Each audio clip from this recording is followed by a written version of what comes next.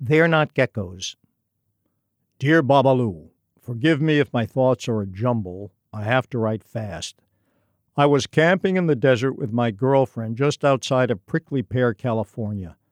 It was our goodbye date as she was moving to New York City to become a model the next week.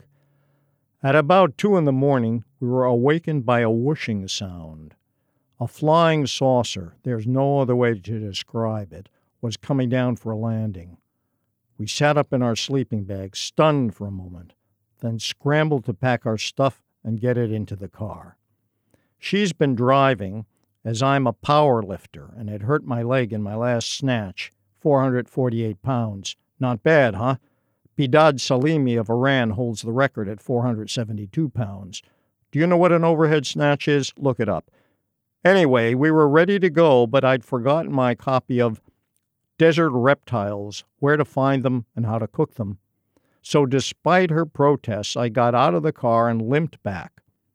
I just couldn't leave it there. It was personally autographed to me by the author.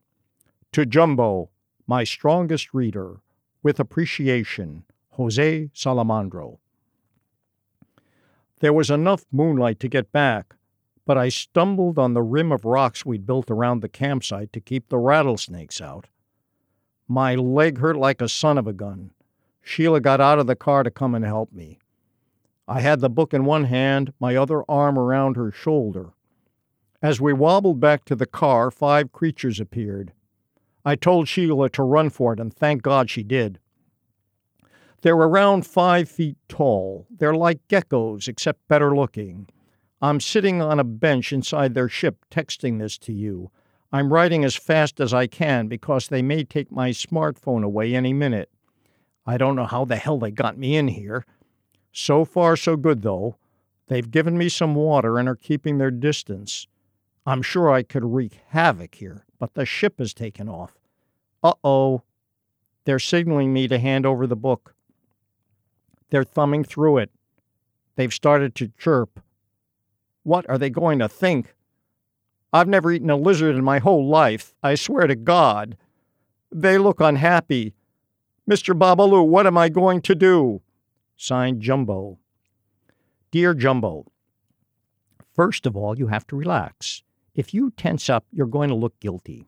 So whistle a happy tune and hold your head erect, and no one will suspect you're afraid. That's from The King and I. Now, signal you want to show them something in the book. Find a picture clearly showing a reptile being cooked. Point to it. Put the book down. Hold one hand over your mouth and the other over your stomach and look sick. If you can gag, that would help. Write back when you have time. So much of my mail is humdrum. Divorce, infidelity, snotty kids, foreclosure, waterboarding, the cost of college. Yours is an unusual story.